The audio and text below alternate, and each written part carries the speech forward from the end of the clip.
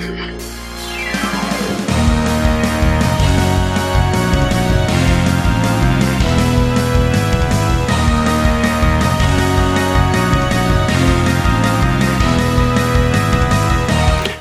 to the Supreme Resort, Land v. World, a podcast about Disneyland and Walt Disney World, and which is the Supreme Resort. Thank you, live band. Each episode, we will discuss and explore each resort, ride by ride, land by land, park by park, gallon by gallon, to determine which is better. I'm your host, Dan, and thank you for joining me on this quest to help find the greater good of humanity. And so answer this long, elusive question. I have read these words before. Which is better, Disneyland or Walt Disney World? Joining me as always from Scraping the Vault, Jimmy. I see what you did with the gallon thing, and is Scraping the Vault still a thing? It will be eventually. We got to do our holiday garbage soon. That's right. And from the upcoming podcast, Bowie-splaining, Eric. Hi, I don't know much about Bowie, but I do know things about gallons. Yeah. It also says in my notes, Chewbacca's butthole. Jimmy, did you want to cover that? No, Jimmy, why did you put that in the notes? Yeah, why would you do that? Listen, we all daydream, right? Sometimes we have inexplicable fantasies. I don't know. Mm-hmm. Oh, but you know, again, that brings me to real quick. Thank you for hosting and being our judge. Mm-hmm. I'd like to read some iTunes reviews. And I think that last statement may be contradictory to what this listener reviewed. 1 star. When did they write it? August 21st, 2023. Bill, 1986. 1 star. Woke. Why do you have to make woke comments? So, listen, I will take any criticism anybody has, and we'll take it and we consider it. I don't know. I think everybody has their own definition of the word woke. I think that we do our best, being 3 middle-aged white guys, we do our best at being inclusive and kind of taking our childhood, what was okay in the 80s, 90s, and I say okay, just what was, the norm. And I think we're sensitive to and considerate of being inclusive and acknowledging non-binary, and being accepting of people, right? I don't know if that's what they mean. Do you guys have any thoughts? Reviewer, if it makes you feel any better, I've said many times on this show that I am playing a character. I actually love the Beatles very much. And I've never even been to a Disney park before. I don't know what they are. I hear that they're very expensive. I mean, I just like miniature golf. I like putt-putt. That's really all I'm into. Right. So wait. You're going on record saying that you call it putt-putt? Yes, I do. And I call soda I'm pop. off this show. Like, for example, so many listeners. I said Columbus Day, and you said no, it's Indigenous Peoples Day. I don't know if that's woke. I'm not sure. I don't know. Which woke thing did we say? I don't know. And by all means, reviewer, please let us know what you mean. Again, we don't want to offend anybody. I think we're largely unoffensive, but maybe that's why we're woke. Maybe because we're not offending people. No, and in that case, I'd like to say to all the Jews out there. Oh, God. Sorry. I got another one. Ready for this? Okay, here we go. Brit M1019. Great podcast. We really love the spirit of this podcast and appreciate all of the research that goes into each episode. The hosts are funny. The concept is great. Agreed so far. And I always learn something new. It's not a news podcast, which is refreshing. Lots of fun Disney facts in each episode. It's definitely a must subscribe and must listen. All that said, sometimes I have to skip forward for minutes at a time to get through the inside jokes and laughing fits. Today, I did that for 14 minutes of an episode. Totally love and appreciate that they're having a blast recording, and that definitely makes it more enjoyable to listen to. But it'd be helpful if they either cut some of that out for us listeners or give timestamps in the show notes for when the meat of the discussion actually begins. I like that idea. I like that idea a lot. Chapters are, they're not that hard to drop in. Agreed. I thought about it. So I think we should maybe moving forward try to do that. And Eric, you can take a break from the postings, but we can think about doing that. And thank you for the feedback. And certainly, you're right.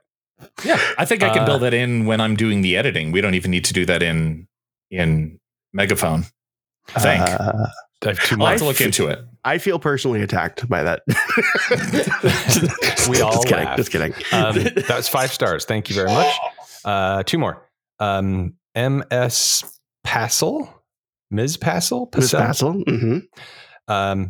She says he met, I don't know, 467,983 stars. Wow. I don't like to pit Disney World and Disneyland against each other, but I'm so glad this podcast does. I love listening to Disney nerds just talk about how much they love Disney. Thank you. Finally, from Peanut Butter. Great podcast. Love your podcast. All the details are, and banter, thank you, make it lots of fun. I'm a DW fan, Florida resident, and recently listened to visited Disneyland. Wish I had stumbled upon your pod sooner. I would have focused on the details and charm of Disneyland rather than comparing it to Disney World. Listening to your pod makes me look forward to revisiting Disneyland and hopefully a first visit to DCA, my next visit. Thanks for putting in the research and helping me realize neither park is better, just different. Well, that's the show, everybody. Peanut Butter, all I right. Hope that there was a custodial cast member available to sweep up your vomit when you saw the tiny castle. And I love giving you to my dogs because they look delightful as they try to lick you off the roof of their mouths. Peanut Butter, that is. Yes. You get it, Jimmy? Not the person. Does Jimmy get it? I think Jimmy's somebody was frozen. Internet is frozen. Yeah, Jimmy hasn't moved for a little while. There he is. Hopefully people still hear the words coming out of my mouth. So that was Jimmy's segment, Chewbacca's Butthole. Thank you for that. Jimmy, what's going on with, or either one of you, what's going on with the concierge? We have a new client, listener, Casey, who's definitely male. Made that mistake via email. Casey has booked a Disneyland package. Lives in New York, I believe. Booked a Disneyland package for November, and just he and a friend. So thanks for listening, Casey. Look forward to continuing our conversation. We do a touring plan and everything. And you're sure that they live in New York and not New Jersey because you don't want to make another similar geographical Let's mistake. just say they're East Coasters. There you go. Okay, that's too woke for me. You need to be more specific. See, he was right. They're regionally they them. Is what that's right. Okay. Anyway, that's all the business I have. All right, cool. Eric, do you have any business? How's Bowie's planning going? Bowie's planning is going great. We might have a logo. We've got 1 episode in the can, and I've got lots more cans to fill with episodes. We have so many cans. I've been buying lots of cans from Goodwill. Yes. And Facebook Marketplace. Anybody got a can? I'm coming over. I'll pick it up. Yeah. It's probably worth noting that Concierge has a new podcast. In case you needed another podcast. And it's called Ears to the Kingdom. It is a travel planning tips podcast hosted by a couple of concierges. Notable podcastorian Lynn Barron from The Sweep Spot, which you would not know that name because you don't listen to the episodes he's on. Not many people do. Ears to the Kingdom. It hasn't come out yet. Oh, yeah, but how did you listen? How did they listen to it? They probably mentioned it. Okay, yeah. Coming soon. Ears to the Kingdom. Travel planning tips for the Disney parks. Go ahead, Dan. Sorry. Oh, that's fine. Because we have, hold on, there we go. There's my notes. Hi notes. How are you? Business. Because the writer strike is over, we are returning to our previous format of thank God researching things. I know. Thank you, Lester, Kelly, and Huel, our head writers. Yeah. We didn't want to mention anything because we are corporate tyrants, so we didn't want to acknowledge it. But no. We're back, and hopefully when the actor strike ends, the people who usually play us will be back, and everything will be back to normal. Back to normal. This time around, we are doing the case of the Finding Nemo rides, submarines versus Omnimover.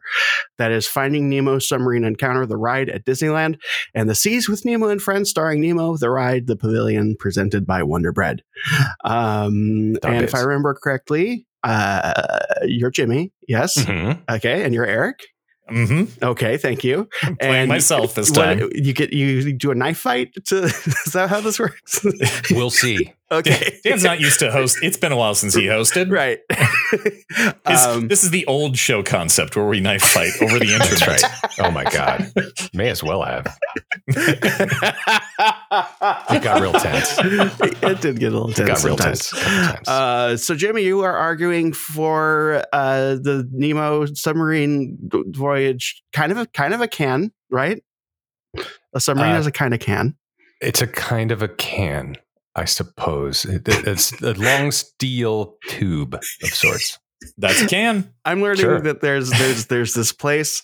It's like the uncanny valley of callbacks, where if it's too soon, it's not funny. It's literally been a minute, Dan. Like, what are we calling back to?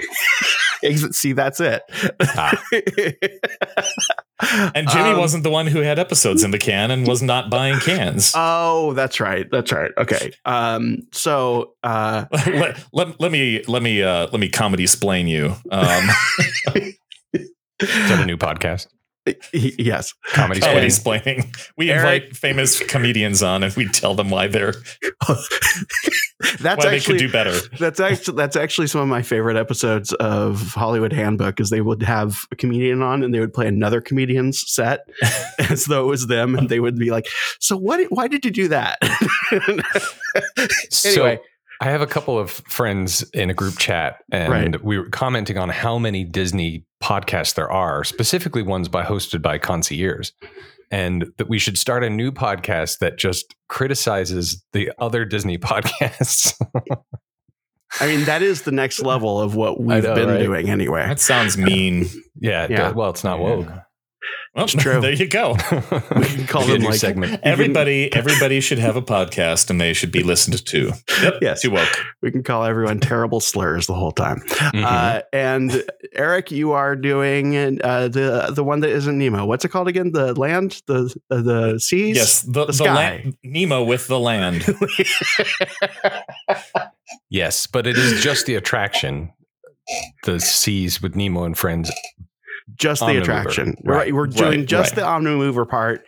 And Jimmy, you're doing just the submarine part of the submarine. That's right. No boats. Oh, wait.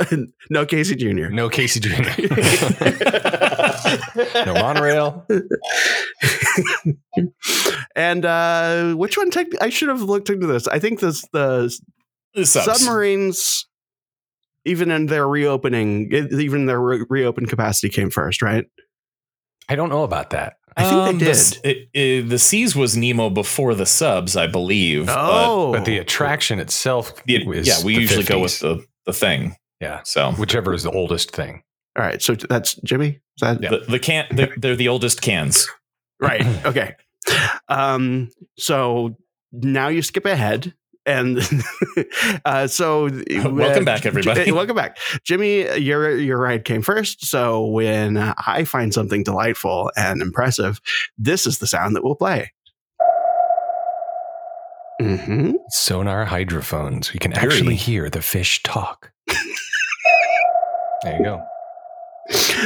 And Eric, what sound are we going to hear when something similar happens in your direction? The deluge.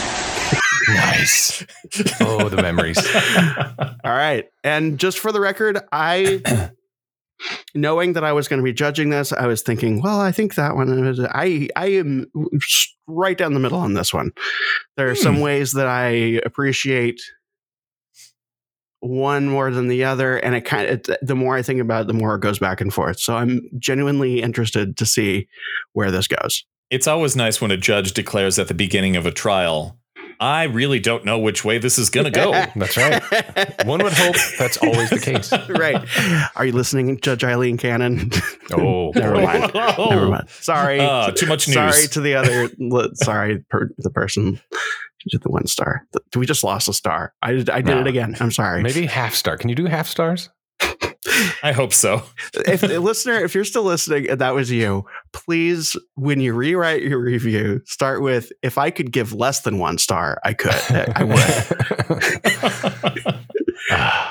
Don't actually do right, Jimmy. All right, let me tell you the overview of the Finding Nemo submarine voyage. Finding Nemo submarine voyage is an attraction in the Tomorrowland area of Disneyland Park in Anaheim, California. It opened on June 11th, 2007, based on the characters and settings of the 2003 Disney Pixar film Finding Nemo. It is a retheming of the classic submarine voyage attraction that operated from 1959 to 1998. From Disneyland.go.com.org is .us. Dive into the deep. With all the humor and heart of the original film, this immersive submarine ride takes you on an unforgettable ocean adventure to find a missing clownfish. Climb down into a yellow research submarine operated by the Nautical Exploration and Marine Observation Institute, or NEMO. See, Nautical Exploration, Marine Observation? I get it. Peek through the portholes as you sail past scuba divers and artifacts of an ancient civilization scattered along the seafloor. Some familiar fins soon swim into view. It's Nemo and his turtle pal, Squirt, with Marlin and Dory hot on their trail. During your underwater adventure, you'll encounter other friends from the movie, including Bruce the Shark, Mr. Ray, Gil, Bubbles, Pearl, Peach, Crush, and more. And thanks to special sonar hydrophones, you can hear what everyone's saying. Will Marlin and Dory ever find Nemo? No. Just keep swimming to find out. I adore in both of these, and we're not in the points segment of this, but in both of these attractions, I adore knowing that Albert Brooks is definitely not doing the voice. Definitely not doing the voice. It's so fun for me. I think in Epcot, I believe Allison Janney is doing the starfish. Allison Janney is in there. Yeah. We'll definitely get to that. It's definitely not Ellen, but anyway, we'll get to that. Are you sure that's Allison Janney? Because it sounds like April Winchell to me. I don't know. I guess we could find out. Maybe. Yeah, the definitely not Albert Brooks is as delightful to me as the definitely not Robert Downey Jr. in Marvel Campus. Yeah. Okay, Eric, tell us more. At the seas with Nemo and friends, you can go under the sea without getting wet on this gentle ride based on Disney and Pixar's Finding Nemo, which finds Nemo lost again. Look at that. Look at all the. Wow, what a great sentence from disneyworld.disney.go.com.love. I like that it actually puts find back in there. That it's pretty good. I'm surprised by that statement, and it's delightful. But yes, board a Clammobile. Well, it's more delightful than you would think, and less smelly, unless it's Florida. Do they really? They really call it a Clammobile? It is called a Clammobile. This Omnimover ride is called as Clamobiles. How many just one M? Okay. One M. Clammobile. And that's a T, right? What's a T? Chamomile. That's the tea that makes you sleepy. That's chamomile. Yeah. Okay. No, different one. Okay.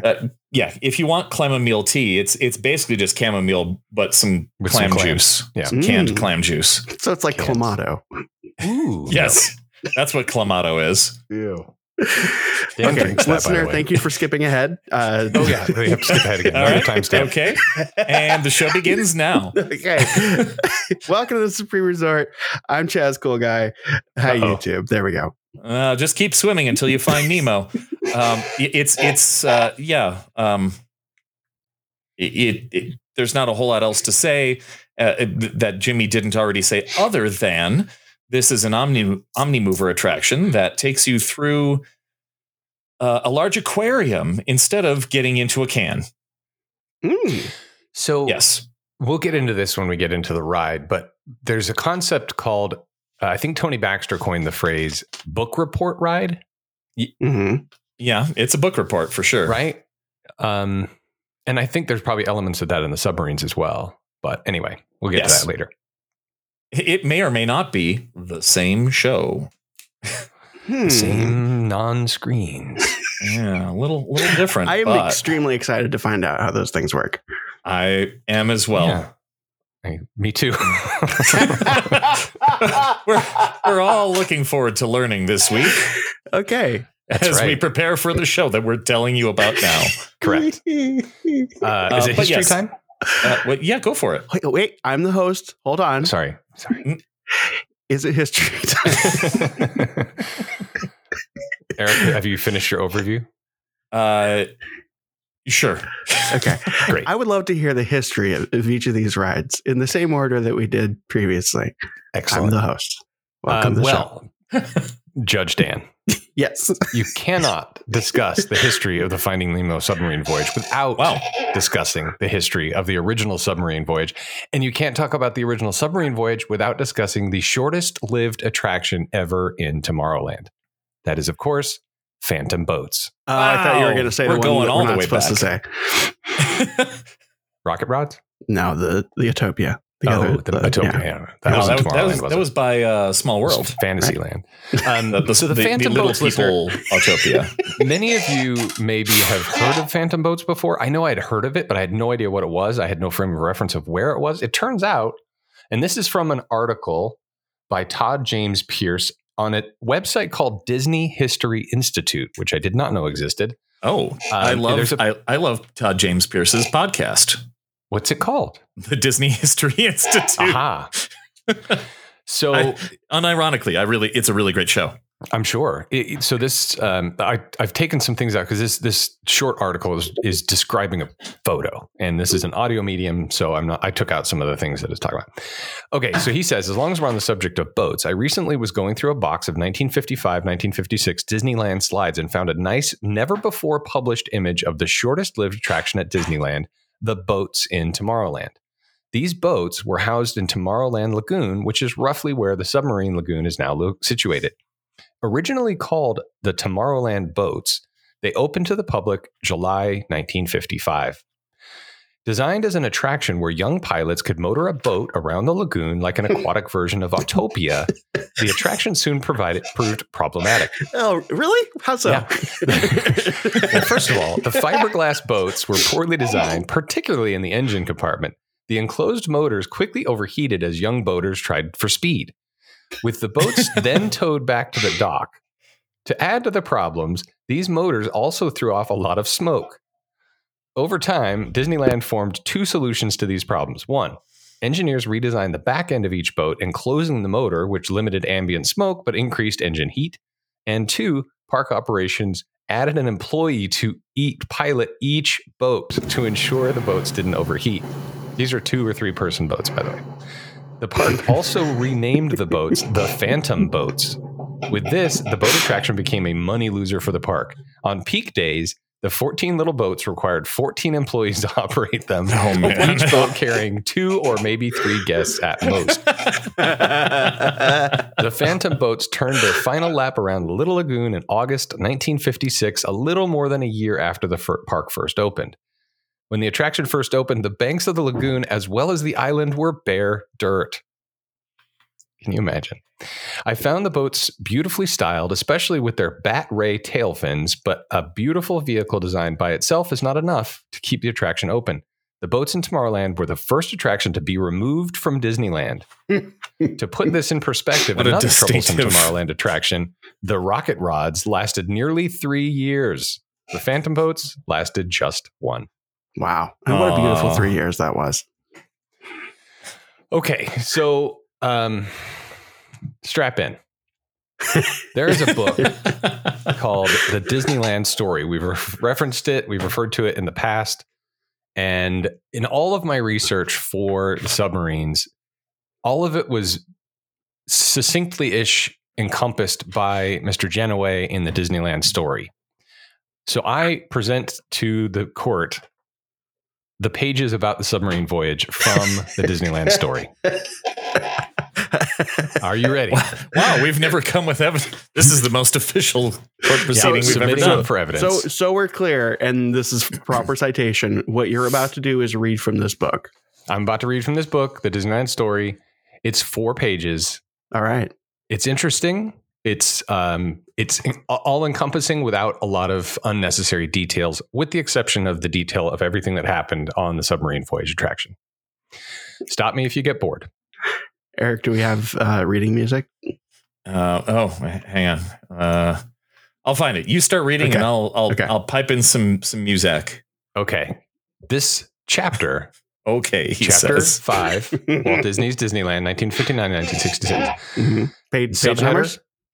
Page number 154, starting on 154, ending on 158. So, listener at home, you can read along unless you're driving. That's right. In which case, pull over the car and get your copy of this book out of the glove compartment. Of course, is in the glove compartment. Right. Okay, so the subheading of this is Give 'em a Real Show. One of the most unusual Disney attractions ever created was the $2.5 million submarine voyage, which opened on June 6, 1959. Submarine Voyage was born of an attraction that didn't make it off the drawing board. Dick Irvine's glass bottom boat ride over a picturesque lagoon in Tomorrowland was similar to the boats that attracted tourists to Catalina Island near Los Angeles. Sorry, by the way, listener, I hope you all realize at this point, we could have had Asher do this. So you're welcome. You're welcome. So often happened. As so often happened, Walt saw the proposal and had a different idea. No, let's do a real submarine ride. Let me see if I can do a Walt voice. No, let's do a real submarine ride. We could also have had Walt do this. No, we could have. Yes, we could have. In post. Walt continues, let's take them down and give them the ports to look out of. Give them a real show. The ride was inspired by the United States Navy's participation in the international exploration of the Antarctic for the International Geophysical Year 1957 to 1958. The event that spawned 3 segments on the Disneyland television show. Antarctic, Past and Present, 1956, Operation Deep Freeze, 1957, and To the South Pole for Science in 1957.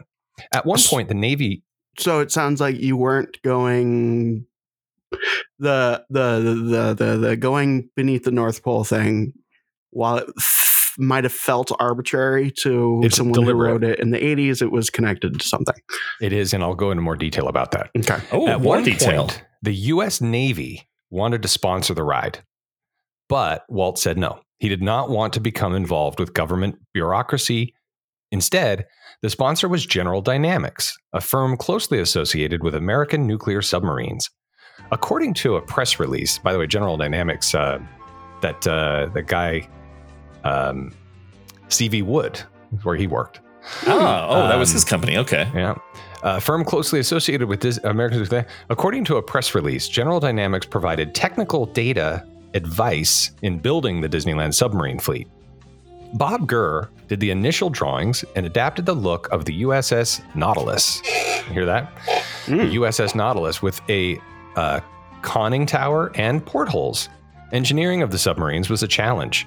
He gathered as much information as he could with the assumption that these submarines would actually submerge 6 feet below the water. Ooh. Gurr thought he could power the boats using a cable system. He and Roger Broggie traveled to San Francisco to inspect their world-famous historic cable cars. After a day with their operations people, Gurr and Broggie quickly shelved the cable system. Another part of the development process was the construction of a mock-up of half the submarine out of wood, framing, and cardboard. They wanted to see how people would board and how they would view the show. What they discovered was that once the show started, nobody really cared about the seats. What happened was the guests would slide forward, pushing their faces in the round portholes. Yeah. Oh, interesting. Yeah, okay. Right? With the guests leaning forward, they quickly became unaware of anybody sitting near them. Cringe up. This meant the Imagineers would install flip-down seats with a very short 19-inch pitch and really squeeze everybody together between the spiral staircases at each end. Oh, yeah. They definitely feel that. And that's why, everybody, because you weren't paying attention to anything. You were facing the porthole.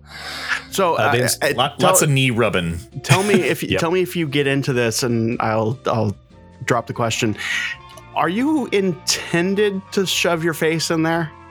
It was not the intention, but it's the result of testing. Okay. And that's why the seats are so close together. So that relates more to so that's why the seats are the way they are. It's a behavioral response. Got it. Okay. Okay. They installed air conditioning vents in the portholes to simulate breathing in a diving helmet. Oh. It's pretty cool. and to provide additional ventilation. Thank you, COVID. Also not fog up the glass. That's also true. It's very nice to have that air in blown, military gray, exposed wires, and metal caged lamps. Once the testing was completed, Walt had his team dig a test pond to test some of the gags in the water. They installed a 40-foot concrete pool of water covered with pipes, planks, ropes, and wires, and placed the mock-up under the water behind a plate glass window. That configuration allowed Gurr and Broggie to animate the vinyl figures to create the most lifelike movement. Many of the early animation effects were very simple, usually consisting of fish hanging by wires and circling from turntables overhead. Walt frequently dropped by to see what was happening. The project called for 8 52-foot, fully air-conditioned submarines, each with enough individual 12-inch portholes for 38 passengers. They were built at the Todd shipyards in San Pedro at a cost of $80,625 each. Today's money, over $5 million per boat. Holy cow! The submarines were flat-bottomed and had a hull displacement of 94,000 pounds. The chassis was made of 3-inch steel plate with steel ribs sheathed with steel plate. The fuselage ends were hand-hammered into shape. Hand-hammered. Guests would enter via one of 2 special staircases, one of the most inefficient load platforms of any attraction. That's my own commentary, not from Sam Genoway. The first of 8 submarines was delivered on April 25th, and the lagoon was filled for the first time on April 26th. Testing ended on... I think I read somewhere that they tried a speed ramp, but that made the submarines themselves impossibly large. That's right. And people kept thinking that they were descending into hell. Exactly. And that's why it's so effective at the Haunted Mansion. A pellet core. Testing ended on May 2nd, and the rest of the fleet was delivered by... My father-in-law's calling me. May 23rd. The sparkling... Your father-in-law calls you May 23rd? No, calls me every day. It's not even made. And by the way, that was not in Sam Genoway's book. Doesn't say anything about his father-in-law. Also, I'm noticing, like, when you started talking about, I'm going to read straight from the book, I was like, that's weird. That's kind of, but then, like, as I'm hearing you, I'm imagining myself doing this research and going like, okay, am I really going to just like figure out my own way to connect these thoughts, or should I just read this damn book? Because that's essentially what's happening here. Because it's like, yeah, you may as well just read it, because it's all the information is going to exactly. That's where I landed. I spent a lot of time like, I'm just going to read the book. Yeah. The sparkling 9 million gallon submarine. Keep that in mind, Eric, for future arguments, I guess. For future gallonage. Yeah. Sparkling 9 million gallon submarine lagoon was kept clear by a vacuum system. I've always wondered why this is so clean. Here's why. A vacuum system that pulled up to 1,800 gallons of water per minute through filter screens and a diatomaceous earth filter. Diatomaceous earth filter? Do you want to know what diatomaceous earth means? I sure do. It is diatomaceous earth is made from fossilized remains of tiny aquatic organisms called diatoms. So it's like a bottom of the sea creature filter. Huh. Yeah. It's kind of cool. Yeah. The water was tested 3 times a day, and the park claimed that it was pure enough to drink. Once the lagoon was filled, initial testing took place during the daytime, while Bob Sewell and his divers worked overnight for 3 months installing the seaweed, fish, clams, mermaids, and other props throughout the ride. Fortunately, Sewell and Bud Washoe developed a way to bypass the usual sculpting work and cast a plaster mold from the body of a specimen fish. Considering there were 539 stationary figures and 126 animated figures and 15,000 underwater plants, this meant a huge savings in time and money. The submarines traveled at 1.8 miles per hour, 1.8, along 1,365 feet of track, with 650 feet out in front in the lagoon. By the way, in case you were waiting for the answer to this, Allison Janney was in fact in Finding Nemo. And if you are looking to cast any voice artists and find Allison Janney too expensive, April Winchell is the one to go with. Is she the one that's in the ride? I bet she is. Okay. The submarines traveled 1.8. I thought that's what you were looking up. Because the submarines actually did float. I knew Allison Janney was in the movie. That's why I said I think it's her in the ride. Okay, hold on. Okay. Because the submarines actually floated, because they did. Because the submarines actually did float, they were connected to two 10-foot guide wires. Each submarine was powered by a German-made MAN, and that stands for Mannschaftfabrik Augsburg Nürnberg, a mechanical engineering company, 40 horsepower diesel engine that generated electrical current to the 10 horsepower motor. It was selected by Admiral Joe Fowler because it was especially quiet. The sub had a 34-inch 4-blade bronze propeller. Each boat was named after a U.S. Navy nuclear-powered submarine, including the Nautilus, Seawolf, Skate, Skipjack, Triton, George Washington, Patrick Henry, and Ethan Allen. Also great furniture. Walt called it the world's largest peacetime submarine fleet. There's a story about Nikita Khrushchev. I don't know if it's a famous story that he wanted to come to Disneyland and they wouldn't let him. They said, basically, the government said, we can't keep you safe. And Walt was very upset he couldn't go because he wanted to show him his submarine fleet. By the way, Allison Janney is the voice on the ride. Nice. As a submarine pilot, a cast member was responsible for controlling the forward and backward movement as well as the speed. I always wondered that. So the pilot is actually controlling the movement and the speed. And he, at the time, was responsible for keeping a certain distance from the submarine in front of him by watching the running lights. He also advanced the narration tape. Huh. Yeah, so there markings like our podcast? Mm-hmm. That's right. Okay. It's in there pressing pause on the old tape machine. The adventure lasted 8 minutes and 15 seconds. A lightly themed loading dock was placed underneath the monorail platform. Lightly themed. To allow passengers to board the submarine, they had music ramp playing, is what that means. That's right. Lightly themed. A ramp was lowered from the dock to the boat, which led to a spiral staircase to each of the seats. To reach the seats is what I meant to read. The very tight turn of the staircase added to an authentic cramped feeling, that is for sure. Once the guests were seated, the hatch was lowered and the thud and tightened down. For those who were claustrophobic, this was not a good moment. Mm-hmm. My mom hated this ride. Yeah. When the submarine left the dock, a torrent of air bubbles rapidly passed by the portholes, providing the illusion that the craft was descending. And it did. It scared the crap out of me when I was a kid, until I learned that you could just look up and see the sky. All of the sets and effects were a mirror image to serve both sides of the submarine. The combination of floating figures, both close up and far away, created a sense of great depth. The lagoon was filled with anglefish, bonito, sea bass, and crabs. Guests would encounter lobsters fighting, quote unquote, and observe a fight between an octopus and a shark. Giant clams, like those found in the East Indies and Australia, sat on a seabed.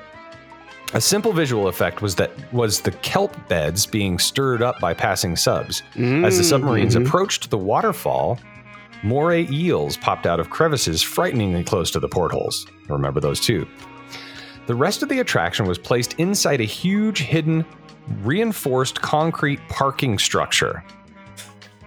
It was a reinforced concrete parking structure is what they built. Huh. Wait a minute. Yeah. So like behind, like the area where they kind of like pull the sub out for maintenance. I don't know, but it was built not as a parking structure, but that's what it is. Like it wasn't an existing parking structure. That's a weird choice of. Maybe he means that that's also where they would park the subs. It probably at night, is, so right? So they can go nine-night. Right. So, all right. The roof was almost 1 acre.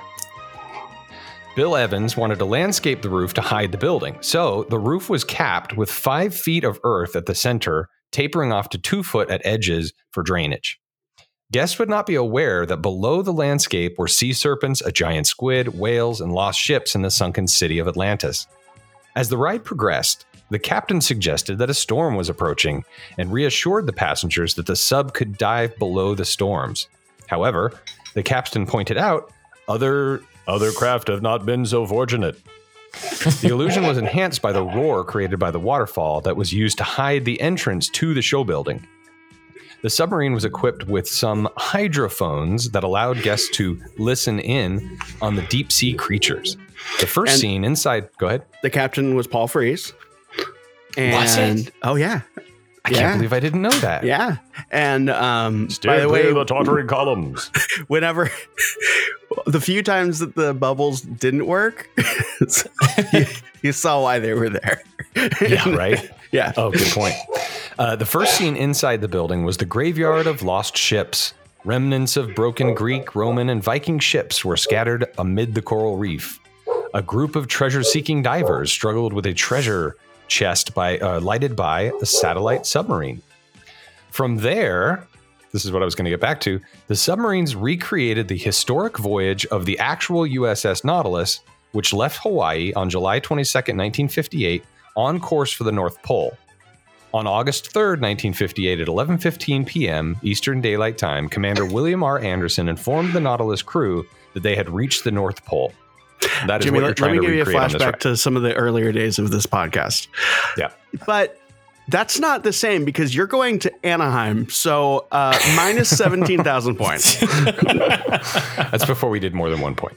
Oh, that's the point of the ride is it's recreating the actual thing that happened. These boats were based on the USS Nautilus, and this is what the USS Nautilus did. Well, then I'm going to continue to give you flashbacks. So then, if they really wanted to simulate that, this would be an Adventureland where you already have a Hawaiian theme. So whatever you say, you're right. Sure. As the narrator recounted the story, guests peered through the portholes. This is the last page, by the way. Okay. Peered through the portholes to see the blue and white glow from the bottom of an iceberg. As the submarine dove deeper, the captain explained, "Here in this realm of eternal darkness, nature has provided her creatures with their own eerie luminescence." Swimming near the boat were fluorescent jellyfish with giant teeth and illuminated hooks dangling from their mouths. If that is not frightening enough, the 50-foot giant squid dragging a killer whale into its mouth did the trick. As the story goes, there was once a great island at the mouth of the Mediterranean Sea. It was there where man first rose from a state of barbarism to civilization. The lost continent of Atlantis was discovered with a satellite sub. What happened? The captain spoke of an undersea volcano as the boat passed over remnants of a crumbled ancient city. It's a shame they never had a movie about Atlantis. Oh, right. And they could have based this right off of it. Yeah. All right. There were a giant statue of a foot broken off at the ankle and a giant stone head. Suddenly, red lights started flashing and bubbles were seen outside the portholes. The captain told his guests, "This confirms it. That seething mountain still denies rest to the civilization it destroyed thousands of generations ago. Helmsman, steer clear the tottering columns." I can't believe that's By the way, Paul Frees. fun fact that is maybe not so fun. That line, when I went to Disneyland, it must have been like 85, 86-ish. I'm old. I went with a friend, and her sister brought a friend along, and that friend was talking over and over again on the drive. Now, mind you, this is pre-internet, pre-YouTube, talking over and over again about how she was really looking forward to the submarines because she had to get a quote for the word seething for her English class. I had that class. I did too. I did not do that assignment. Showalter. Showalter. That was great. I learned a lot of words. I definitely all the best words. I put up a lot of resistance against that class, but she was a wonderful person. Middle school teacher, okay? Everybody, this is Showalter. We love her. Middle school teacher. She married, her husband was the father of the children that she used to babysit. So this guy married his babysitter. Oh, wow. Good for him. Lovely people. They took me, I was seventh, 8th grade, something like that. So 11, 12 years old, right? Yeah. They took me, just the three of us, to the opening of the Richard Nixon Library. Wow. It's very strange. Wow. Looking back, why would you take a 12-year-old boy to anywhere? But anyway, that's interesting. Yeah. Maybe they just thought they took you me were to dinner to the Elephant Bar. Remember the Elephant Bar? I do remember the Elephant Bar. Yeah. Was it because you dressed like Richard Nixon all the time? Well, of course. I, constantly saying I'm not a crook, etc. Yeah. That must have been it. Yeah. And they knew I love Disney, and they're like, oh, Richard Nixon, I'm not a crook, contemporary resort. Just beyond, there were 3 mermaids swimming in a circle, admiring some of the 14,000 heads, jewels, and treasures stowed among the ruins. Blaine Gibson had sculpted the mermaids out of clay, and then they were cast in Duraflex. It was Walt's idea to have the mermaids go without with seashell bras. What? Mm-hmm. The final gag was the encounter with a 60-foot-long sea serpent. Before guests saw the mythical beast, they heard the first mate say, "Sir, it looks like it's a sea serpent."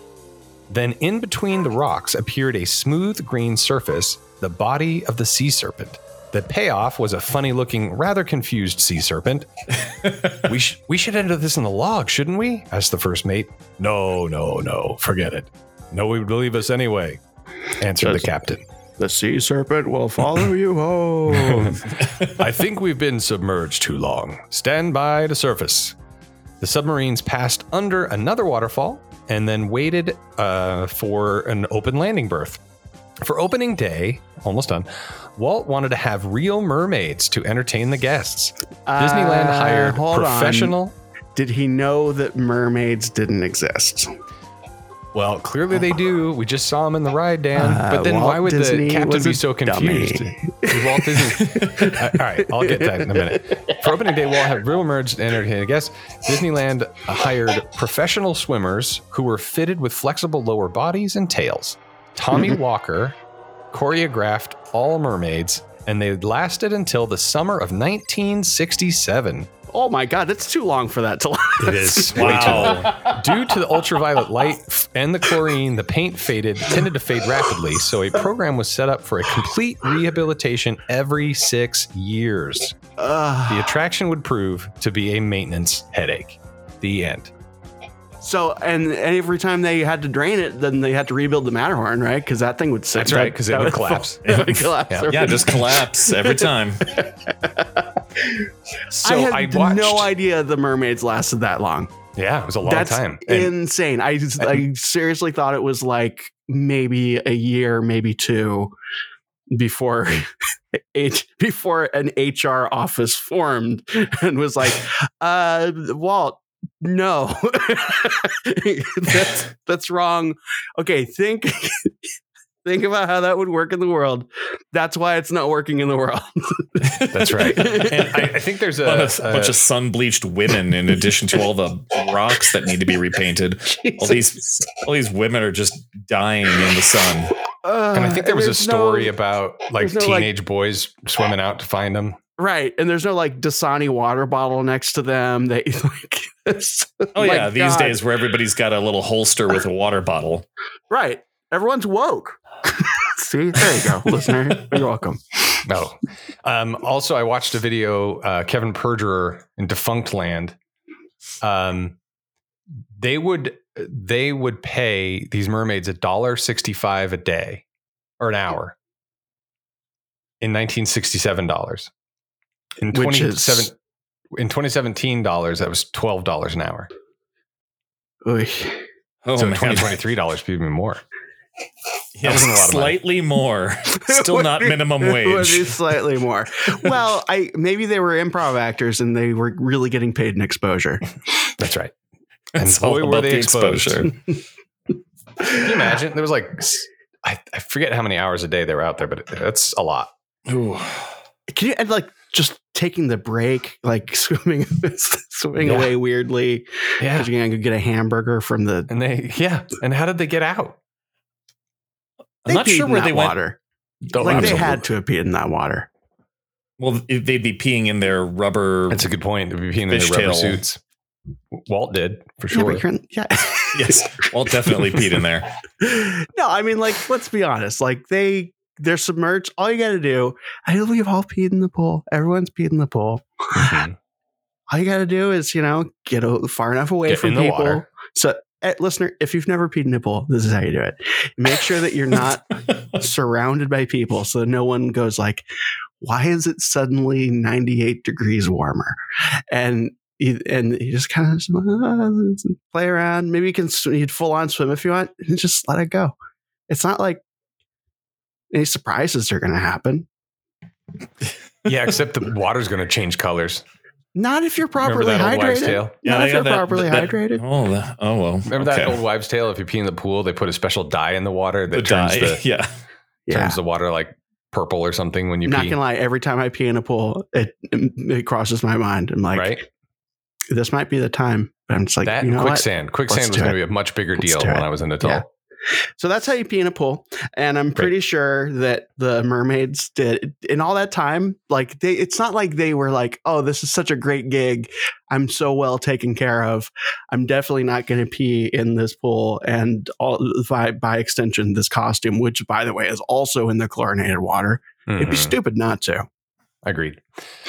So anyway, that's the history of the submarine voyage at Disneyland.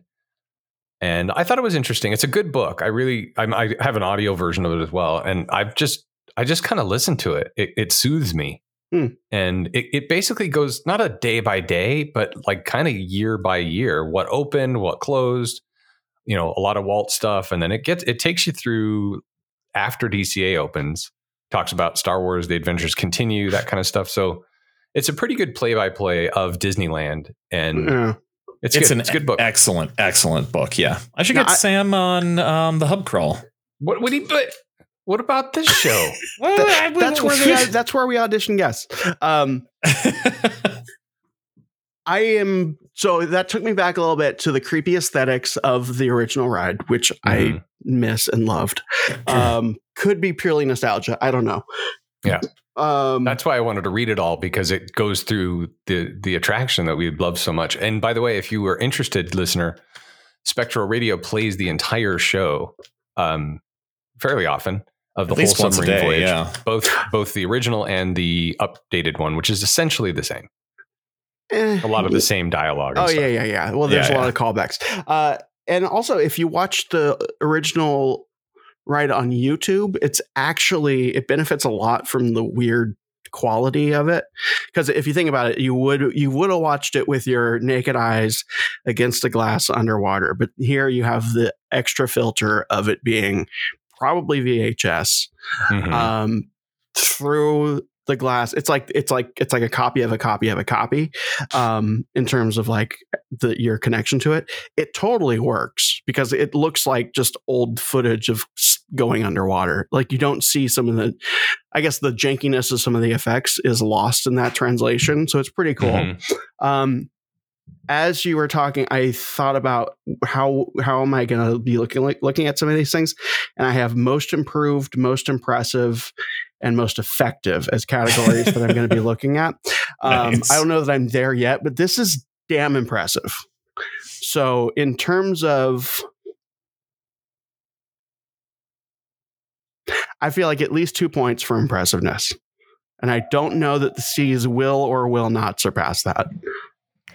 Woke is an adjective derived from the African American vernacular English, meaning alert to racial prejudice and discrimination. I'll tell you what it really means after we stop recording. Okay. Yeah.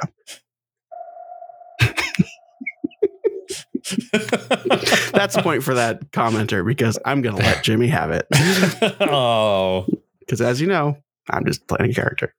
Eric, tell me about the history of the Seas and their friends. All right. Well, since Jimmy read from a book, I'm going to read from a book. Welcome to Book Talk. Book Talk is sponsored by our a new sponsor. They are Single Writers. Wait. Hang on. Okay. It's literature discussions. Lit chat. Your attention, please. So Book Chat is a new segment sponsored by a sponsor that's been with us for a while. I still don't fully understand it. It's Single Writers. I think it's an app, might be a website. It is where you can, it says here, book a date, which is weird, with a fellow single writer. It suggests fun fall-time activities like reading a horror book. I feel like they're really leaning in on this reading thing, this book thing. It says here, Christmas is coming up. Have you thought of reading The Good Book with a new love? Oh, kind of weird, kind of aggressive on the religious part, but hey, whatever.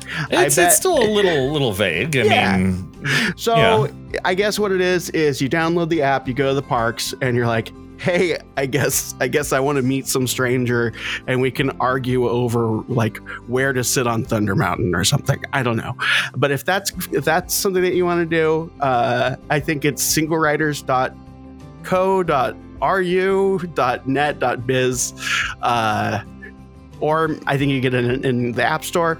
Jimmy's the only one that gets the actual good copy, and I don't know why. But there it is. That was very clear last time. Yeah, it says again, please promote on show. So I've promoted on the show, and it says enjoy book. Are you alone? Do you like books about Disney theme parks?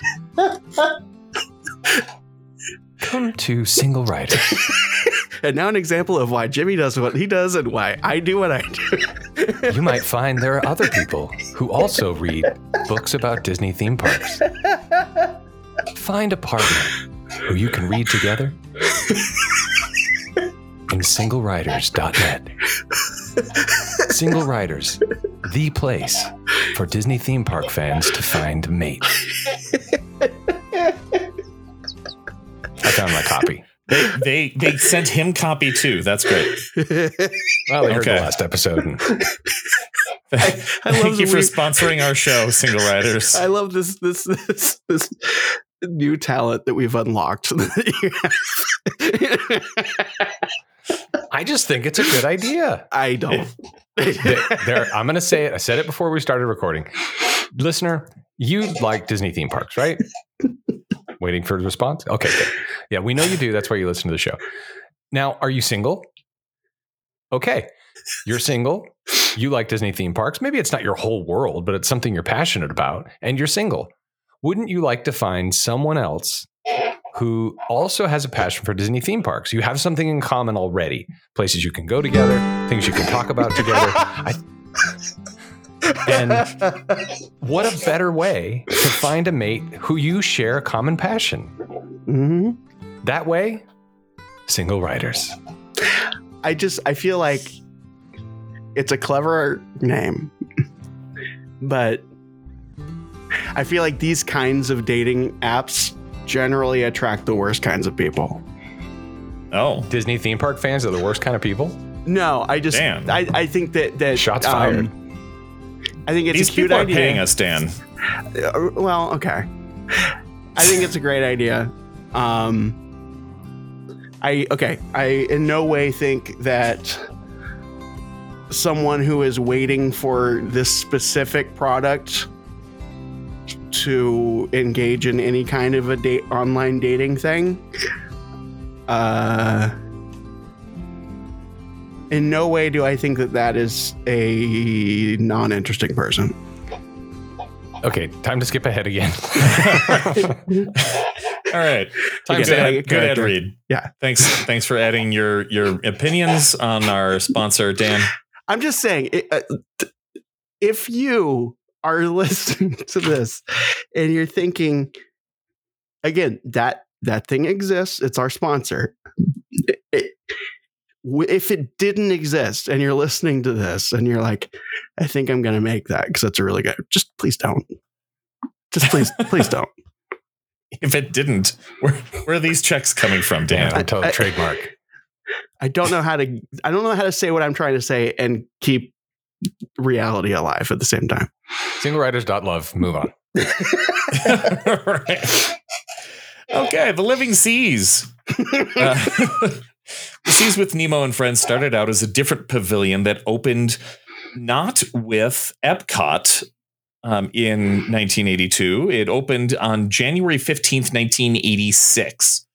Oh. So several years later, one of the latest additions to the park that was supposed to be part of the original park. Now, what's interesting... there's nothing interesting. Sorry, I shouldn't have said that. There's nothing interesting about this. Don't tell them that. Don't tell them that. Oh, sorry. This is a very interesting thing. There we go. Because it was something that was in planning for so long, Disney did a lot of promotional work around the Living Seas because they knew what was going into it. So in Walt Disney's Epcot Center, creating the new world of tomorrow. So I'm looking at a book. They lay out a lot of concept art that was completely not done.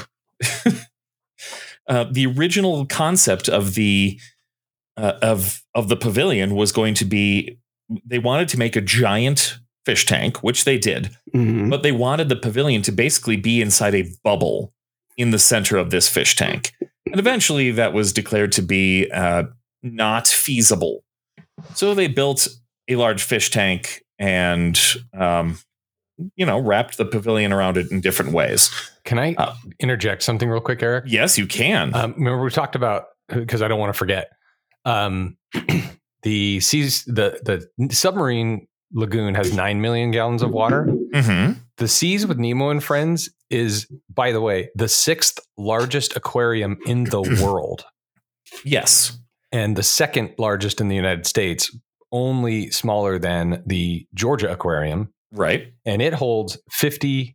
5.7. Yes. 5.7 million gallons. At the time, it was the largest. That's right. Tank Until in the Georgia world. Aquarium. Right. Sorry. Well, you're just skipping ahead just for the sake of saying that your lagoon has more water. Okay. Great. Thanks, Jimmy.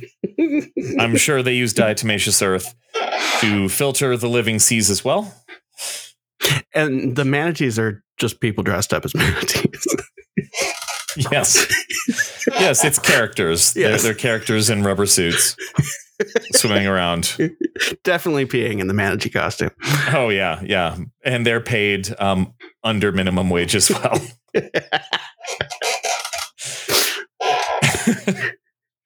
But yeah, the original concept was to involve Poseidon, the god of the sea. They pay them in cabbage, is what they. they're people who really, really like cabbage. That's how they got the job. Epcot's big on cabbage. Yes. I'm sorry. Listener. I'm sorry. Just welcome back because you skipped ahead. Okay. And chapter mark starts here. The original design. 57. The original design included this dark ride where Poseidon would push back the seas to allow your Omni mover inside the fish tank and go under the fish tank and into this big bubble. Did by chance? I'm only asking because this other thing also exists in Florida. By chance, did you go through a tunnel of water that spins around you? Spinning around you. I don't know that was part of the original design. I think what I'm getting at is how likely is it that some rogue Imagineer went over to Universal and was like, hey, what about Atlantis? Universal didn't exist at the time. Maybe that person built Universal Studios. Wow, that's a good thought. No, but I mean, the time frame isn't entirely out of whack. I think there's a chance that some Imagineer was just like, hey, if you're thinking of ideas for this Islands of Adventure thing, there's this thing that I saw in the archives that we might want to think about. I don't know. Yeah, I don't know about that. I'm going to give a point to myself. Okay. Hi, I'm Huell Hauser. Perfect. Nice and ready. Well, so Poseidon would calm the storm of the seas and allow you to enter your Omnimover and head into the attraction.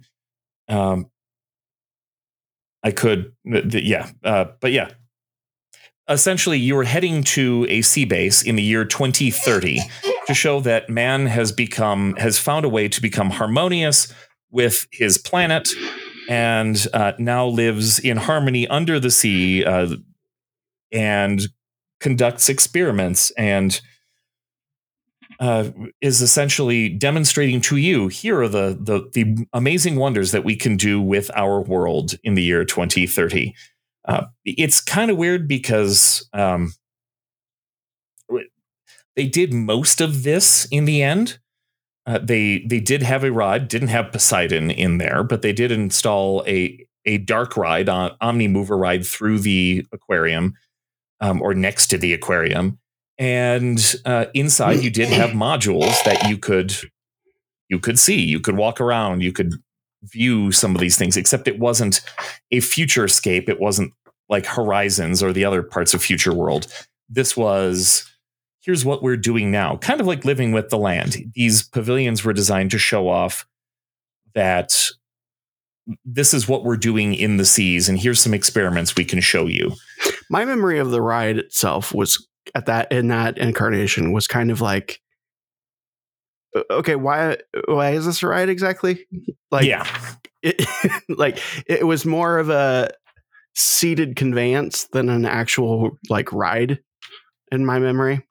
Right. In fact, I remember reading it was probably Birnbaum or something. Before going to Disney World, I remember reading someone comment that like, was it Birnbaum 1996? It could have been, or I think it was. Wow, what was the unofficial guide? I think those were the two I had. Uh-huh. One of them probably unofficial guide because they weren't, up the ass with the company. They said, to be honest, if you go to the seas multiple times, you'll find that you just want to walk through the seas. Well, from the entrance to the actual exhibit, because there was that option. It was like eventually, eventually. Not at the start, right? Because I think a lot of people had that feeling of like, okay, I just sat through this whole thing, and now I have to take this ride. I can walk faster. I just want to go see the people dressed up as manatees. There you go. Well, the way it actually opened in 1986, you would first come in and enter one of two theaters to watch a short film called The Sea, which is where my sound came from, The Deluge.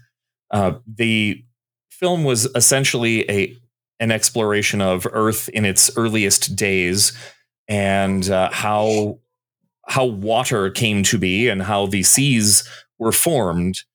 As the narrator says, it rained and it rained and it rained.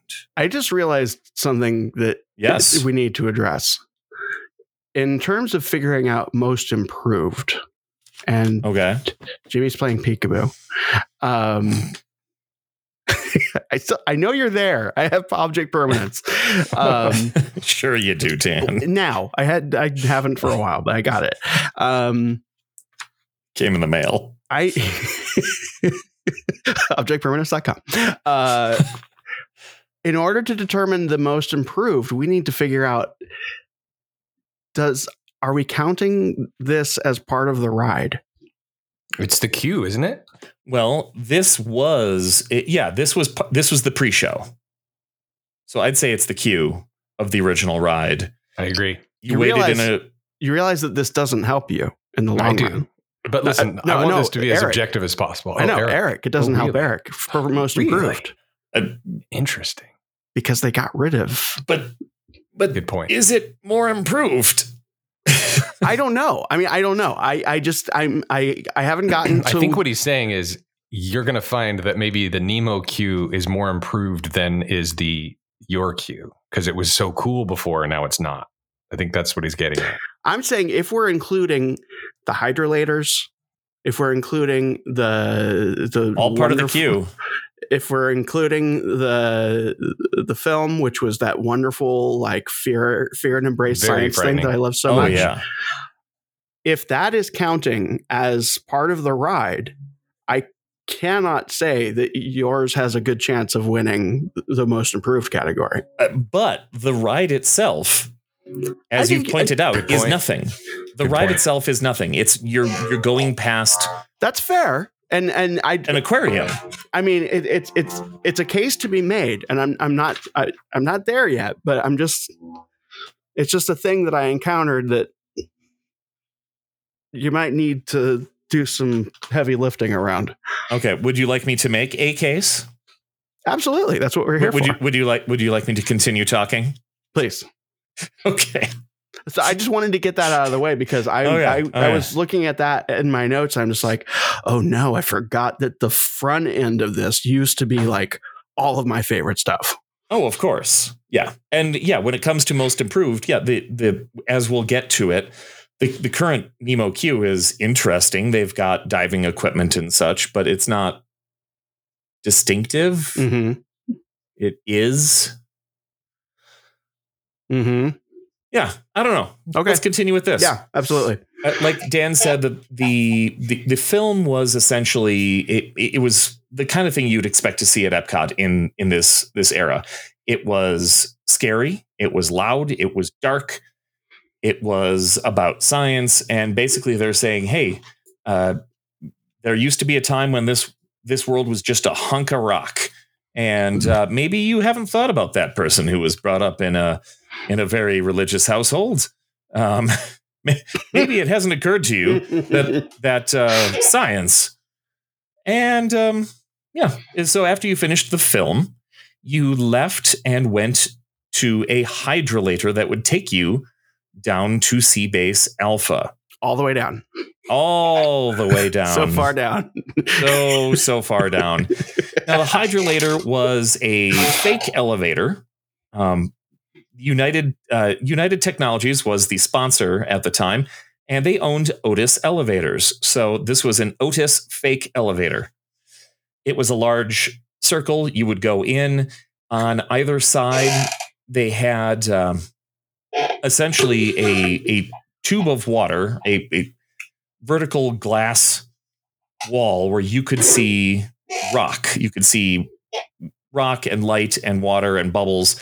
And as the elevator went down, the wall, spoiler alert for those who never figured this out, because I sure didn't when I was a kid, the wall would start moving up. It would be on a little conveyor belt. So it looked like you're going down. The room would shake, would vibrate slightly. And as you went, they would dim the lights in the little capsule there, much like they did in the subs, where they'd release another batch of bubbles and it would get darker and you descended far underneath Central Florida to reach an undersea base.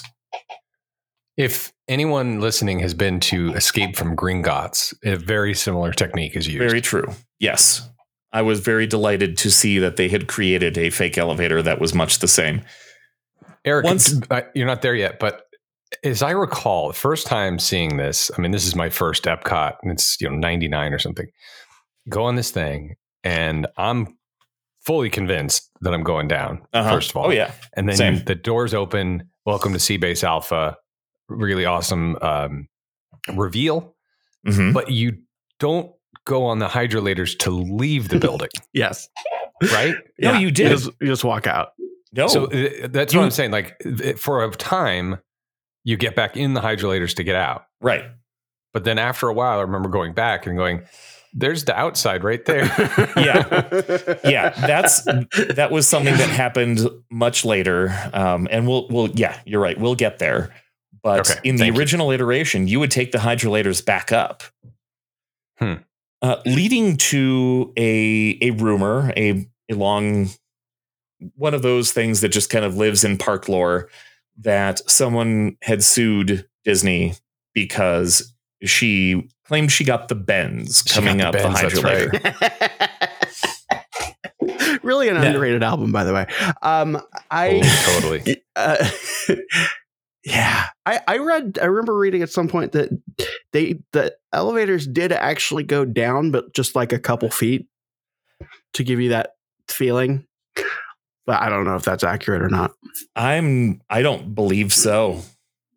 I mean, like in Escape from Gringotts, the floor moves up and down. Oh, maybe that's it. But it doesn't actually go anywhere. I mean, I'm going off of stuff I read 25 years ago. So I remember one of the times I went on it, the door opens to reveal Seabase Alpha, and then it has to close again before the other passengers are let on to the other side. I remember one time both doors were open. Oh, okay. See. Let's see. Yeah. Yep. Yeah. Wow. But yeah, so it really didn't go anywhere. I'm thinking of the current floor plan. Like there's no up or down right there. It's just flat. But you leave and you come out next to your Omnimover. You come out to your sea cabs. And the sea cab will take you through the Caribbean Coral Reef ride that takes you to the middle of the tank. So you walk through, you wait in a little line, you hop on an Omnimover, and that ride really doesn't do a whole lot. You head through the tank, you see, dropping stuff here. So I pull up my list. You head into the 5.7 million gallon tank to see more than 200 varieties of sea life. There are more than 5,000 individual organisms in this tank in general. And sea bass, parrotfish, puffers, barracuda, butterfly fish, angelfish, sharks, hog snappers, dolphins, and stingrays. So there are a lot of different. It really is a massive undertaking, and we're not really talking about the tank because we're talking about the ride. Right. But suffice it to say, it's a big deal. This is something that was unprecedented at the time to build such a large tank that, we're talking at 8 inches thick acrylic. I'm sorry. For the walls of a tank. And that's massive. This thing is huge. And it's living. There's so much in there. It's a place where you can actually dive. You can go into it. In Seabase Alpha itself, the fake Seabase, there are multiple modules that you can visit. There's a central lock, a vertical tube, another can, where you can see every few minutes they'd have not every few minutes, probably every 15 to 30 minutes they'd have a diver enter the tank and give a little speech about what they're doing. I've just dove in, everybody. Well, they would talk about the tank and what they were doing in there, and here's how we feed the fish, and here's how we clean the tank, and here's how we get in through this thing. And it's not really how you enter the tank, but you can. In my memory, and this is going to sound like a criticism, but I don't think it is. In my memory, a lot of the stuff that you see around that pavilion, and again, I know we're talking about the ride, is kind of in the spirit of like, no, we are actually doing something here, and it's really cool, and this is what we're doing. It's not so much about like, hey, this is this animal, and this is. I mean, there's a little bit of that, but it's more just like, hey, look at this cool thing we built. Well, yeah, and they're talking about like, let's see. So module 1A had a 24-foot long wave tank. They built an ocean ecosystem, 3,000 gallon lagoon, so an additional aquarium with sea anemone and hermit crabs. They had a separate tank for predators like barracudas, moray eels. certain sharks. There's the Marine Mammal Research Center. That was Module 1B. Underwater viewing of manatees. There you go. Of real manatees in this one, Dan. Objection, Your Honor. We're not talking about the Living Seas Pavilion. We're talking about the ride. Well, here's kind of where I'm coming to with this is that I feel like the original iteration of the submarines ride was kind of to be a proto Epcot experience of like, hey, look what this is what technology can do. This is where we can go with it. And isn't that interesting? And now go visit the rest of Tomorrowland, which is just kind of in that spirit. And that's go ahead. Oh, that's fine. I'm taking off my lawyer hat now from a podcast perspective. We're going to do the history of the seas, the living seas, when we do the seas versus turtle art talk. of animation turtle talk. Oh, okay, right. Okay. You're right. I know that. And I am looking at an original floor plan for the living seas, and where the exit doors are today were in fact 4 hydrolators. Mm-hmm. That's so cool. So where I like to go with a lot of these is I'm trying to think like, okay, well, what's this ride trying to do, and what's doing it the most effectively? Okay. And this is just where I'm at. And I think the original subs, because we haven't talked so much about the current one, and maybe even the current one, it's more just like, hey, isn't it cool? Underwater stuff exists. Here's a ride. And then off on your merry way, which is not a bad thing. That's what rides are, what they can be. Where this one is very unique because I think it only exists to get you kind of bought into the idea that, okay, I'm now convinced that I want to spend a little bit of time here. It's part of the immersion. The point is to continue immersing you in this fantasy that you are in you're going somewhere. You're entering a research facility under the sea, under Orlando. So the ride itself really is just going past. They would talk about the things that you're seeing, different parts of the coral reef as you went through. So there's not a lot to talk about because it really is that's just serving its original purpose to get you into Seabase Alpha, where all of the modules and the cool stuff is.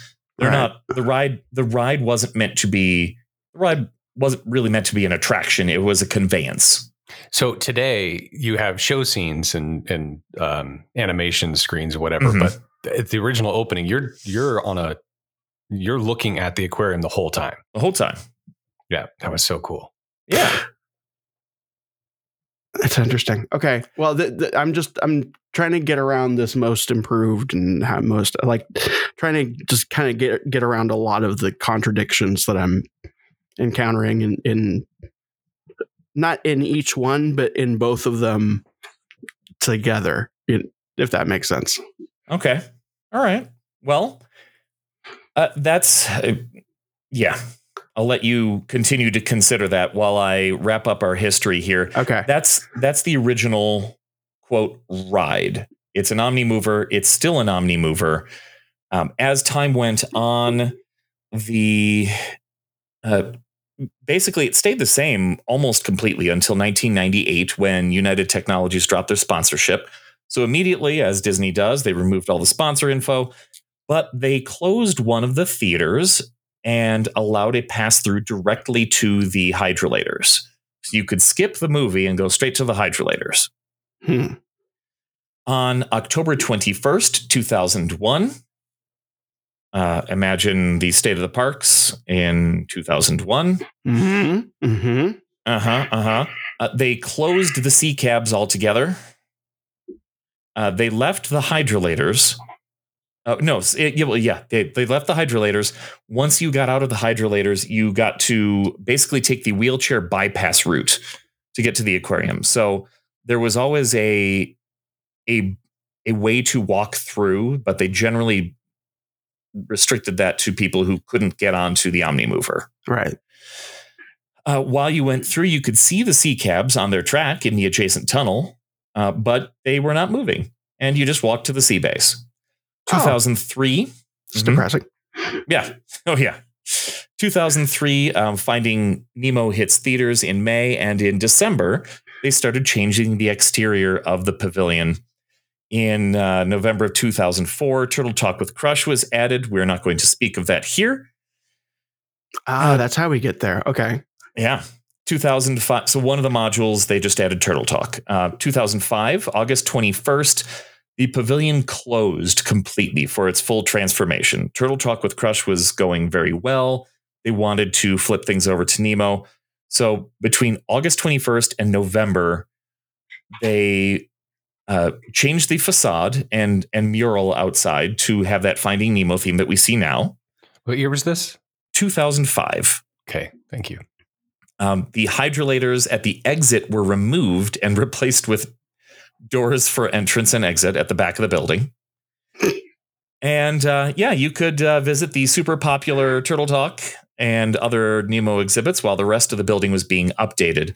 2006, construction continues. Seabase is still open. You just go in the back door and just walk in and walk around and look at stuff.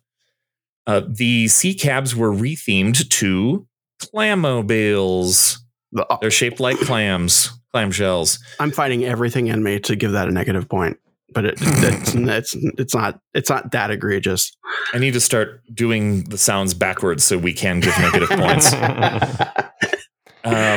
The pre-show theaters were removed to allow for more tracks. So they extended the track of the Omnimover attraction. It was extended by 280 feet. The dark ride sets were added. So there's a portion. So most of it still goes through the aquarium, as we'll get to. But there's also a portion that used to be one of the hydrolators that is now the show scenes that you see when you go through this one. That's cool. And Turtle Talk was moved from its original location to pre-show theater number 2. So one of the original Seas theaters. The queues and such were rethemed, and the whole attraction reopened on October 10th, 2006. It was rededicated on January 24th, 2007. And that's where we're pretty much at. In 2019, the original Living Seas logo reappeared as part of the general refresh of Epcot, bringing back the old logos and really leaning into that aesthetic. And the pavilion was renamed to the Seas Pavilion. But the attraction is still known as the Seas with Nemo and Friends. And also Nemo. So the attraction is the Seas with Nemo and Friends, but the actual, call it land, is the Seas? The building is the Seas. Oh, cool. Like the land next door. Right. Yeah. And that's our history. Okay. We are really, really pushing it on time, and I feel like we might need to consider doing a 2-parter for this.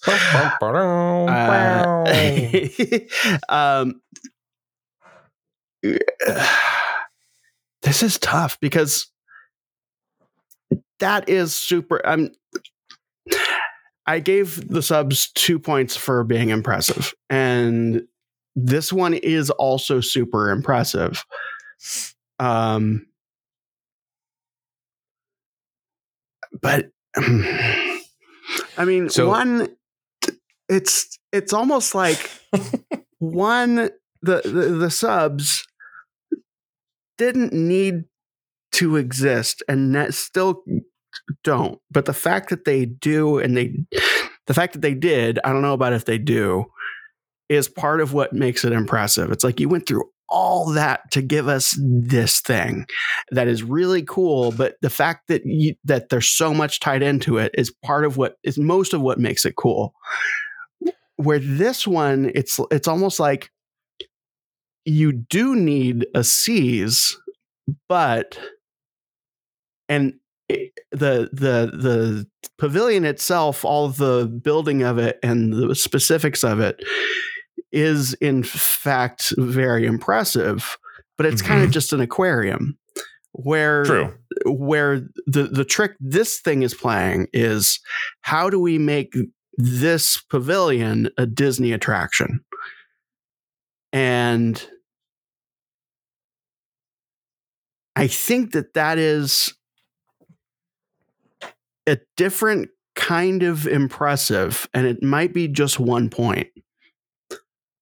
But it might not be, because it's such a really skilled card game that they're playing, where it's like, okay, we know you've been to SeaWorld. We know you've been to an aquarium. This is kind of just that. But we're going to try to get you like immersed and invested into this. It's the Disney story. It's creating a world that you imagine you're part of. As Jimmy and I both attested to, we were convinced as kids that hydrolator was real. Yep. That you were descending deep below the earth into an ocean environment. Like that was amazing. And yeah, the first time I saw somebody open those emergency doors and it's just bright Florida sun, I'm like, what? Why? For the record. Yeah. First time I went, I was 21 years old. And you were convinced, huh? In my mind, I was convinced, but it doesn't matter. And I guess you must have been there right before. So you did walk. Was that after they had turned off the ride? I remember doing the hydrolators. I don't remember exiting out of the hydrolators, but that could be, I don't know. I conflate a lot of trips. I think, there was still a back door that you could leave through.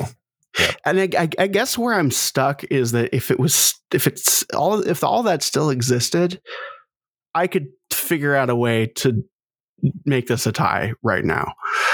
But it doesn't still exist. And it's kind of, and we are just talking about the ride, right? Right. Right. I mean, it's impressive, but it's kind of like, I mean, it's just a ride. It's just, I mean, in its current form, there are parts of it that are impressive. We'll get to the actual and we'll probably ride. get there. Yeah. We'll probably get there. But just as it is now, I think it's going to be a 2-1. With the Nemo getting that 1 point for which Nemo? Oh, yeah. Disney. The deluge. That one. The deluge. Yeah, I think you're right to split it up. Okay. Because that was a lot. Yeah. That was a lot. I mean, so listener, huge areas. Yeah. A little peek behind the curtain of why we're doing this. Obviously, they're both Finding Nemo themed rides. And both Turtle Talks are also Nemo themed rides. We couldn't do Turtle Talk because we hadn't done. How did we land here? We want to do the Hollywoodland officially, and in order to do that, we have to cover the Art of Animation building, which has Turtle Talk, right, and therefore we would need to do Turtle Talk in the seas. So we need to cover the seas, which ultimately that episode's not going to be a Turtle Talk episode. It's going to be an animation versus the seas pavilion, right? Because Turtle Talk is the same at both places. Mm-hmm. But because it was a Turtle Talk episode, we had to eliminate the Clamobile ride. And the way we got there is the Nemo subs. Both were existing attractions that got overlaid by Finding Nemo. Yeah, I think as so often happens with this show, that's a dog. As so often happens with this show, we will start with something linear and then it gets kind of broken and we'll be like, oh yeah, that would be an interesting matchup. Let's do that, which is what we've done. There you go. So yeah. I didn't expect it to need to be a 2-parter. And in the chats with you two suggesting that it might need to be, I was like, really? But definitely, I agree. Now, the interesting thing here is the next part of this might come out, and we might edit this part out because it's probably boring, but the next part of this might end up coming out after our next episode. Say what? Because we have this episode being released on the 5th. Oh, yeah. The second part might come after. It might come in November. There may be an episode between. Well, we did invite that other show to do an episode on our feed. Yeah, right. I mean, look at the calendar. You know what we like to do. We like to do highly unpopular things on Halloween. Yes, that's right. Yeah, we won't say anything more than that. But they wouldn't know because they didn't listen. Yes, that's true. Good point. By the way, we have been taken over by other podcasts that you might want to listen to. I find the episodes wonderfully delightful. We had the Dollywood Reporter, which talked about Carousel of Progress, and we Six had Flags show. a Six Flags show, which talks about, of course, Country Bears. We had the Boys and Boys on that one time. Boys and Boys. So there's another podcast that we might be giving some time to. There you go. Great. All right. Well, take us out, Dan. Oh, right. Okay. See you in the parks. Wait, someone wrong else. show. Other shows, okay. Rate and review. Oh, by the way, thank you for reviewing the 4 that I read. Yes. And I apologize if it was passive aggressive. I didn't mean to be passive aggressive. We really appreciate you writing in. If you don't want me to read it, just say don't read this or whatever. But we really appreciate the feedback, and we will take it into consideration. Specifically, I need to understand what the woke part is. I'm not sure, but I'll tell you after the thing. Thank you. That's fine. And with the timestamp thing, that's actually a really good idea. We originally would just go straight into it because of the hosts. But then we learned what we like about some other podcasts is you really get to know the people, and it becomes about the people more than it is about the content. It turns out that's not the case here. So, well, not for everybody. And I just want to clarify because I kind of was making fun of that a little bit. I do appreciate that feedback as well, especially as somebody who was probably the most guilty of those things. And I hope you understand. I was just joking about that. Yes, we appreciate and we love all our listeners, and thank you very much for your support. Dan, take us out. Okay, goodbye. Wait. So we have other shows that you can listen to on the Ears Up Podcast Network. One of those shows is, oddly enough, called Ears Up. And that's where you can listen to Eric's there. And he is sometimes the one ray of positivity in the podcast. And sometimes I'm too tired to be positive. It's Jason and Taryn have not been to the parks in a while, and hopefully they're when going they in go January back, and they book through Concierge. Yeah, hopefully when they go back, they will start loving the place again. And speaking of Concierge, you can book your own vacation, and you know what, you can try to figure out when Jason and Taryn are going and try to line up your trip with theirs. You call 856-R-EARS. That's how you do that.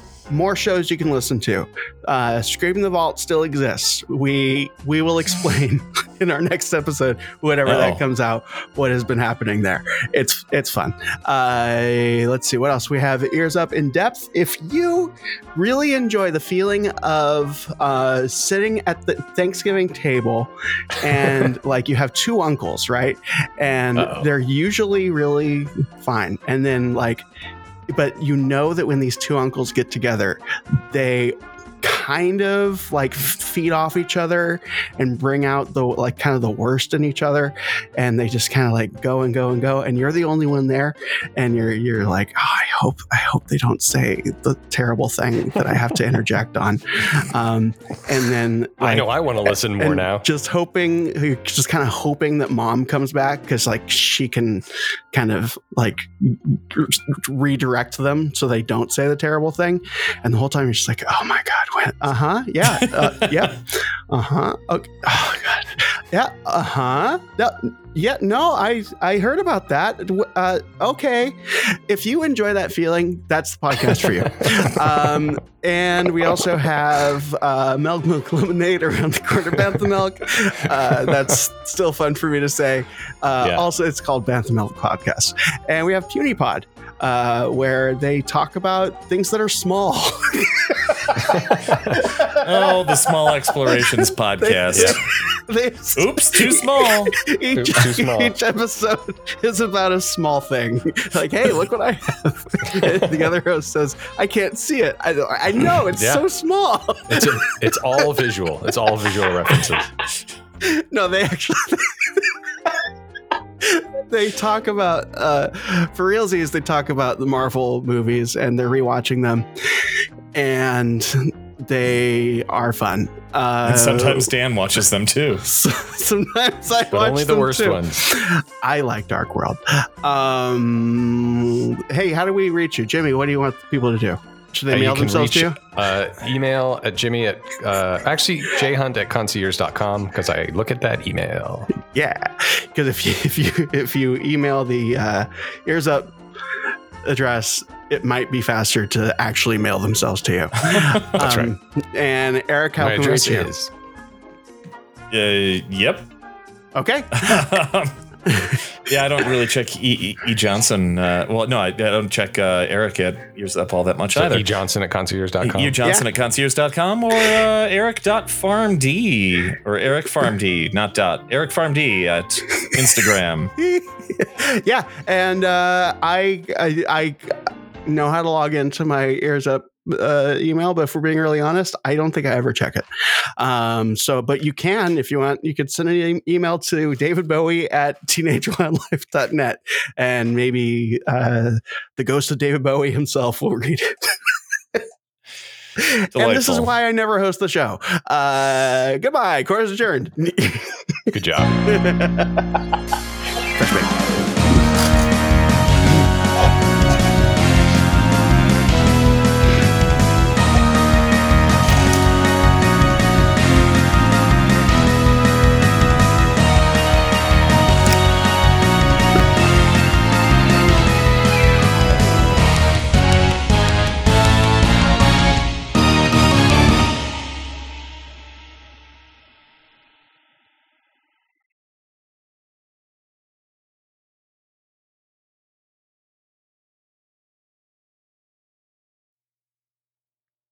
By the way, podcasting 101. It's a little hot tip for those of you who want to be on a podcast. When you feel a coughing fit coming, you turn off your microphone. Yeah, turn it off. That one's free. Keep water next to you at all times. Because you're not a mermaid.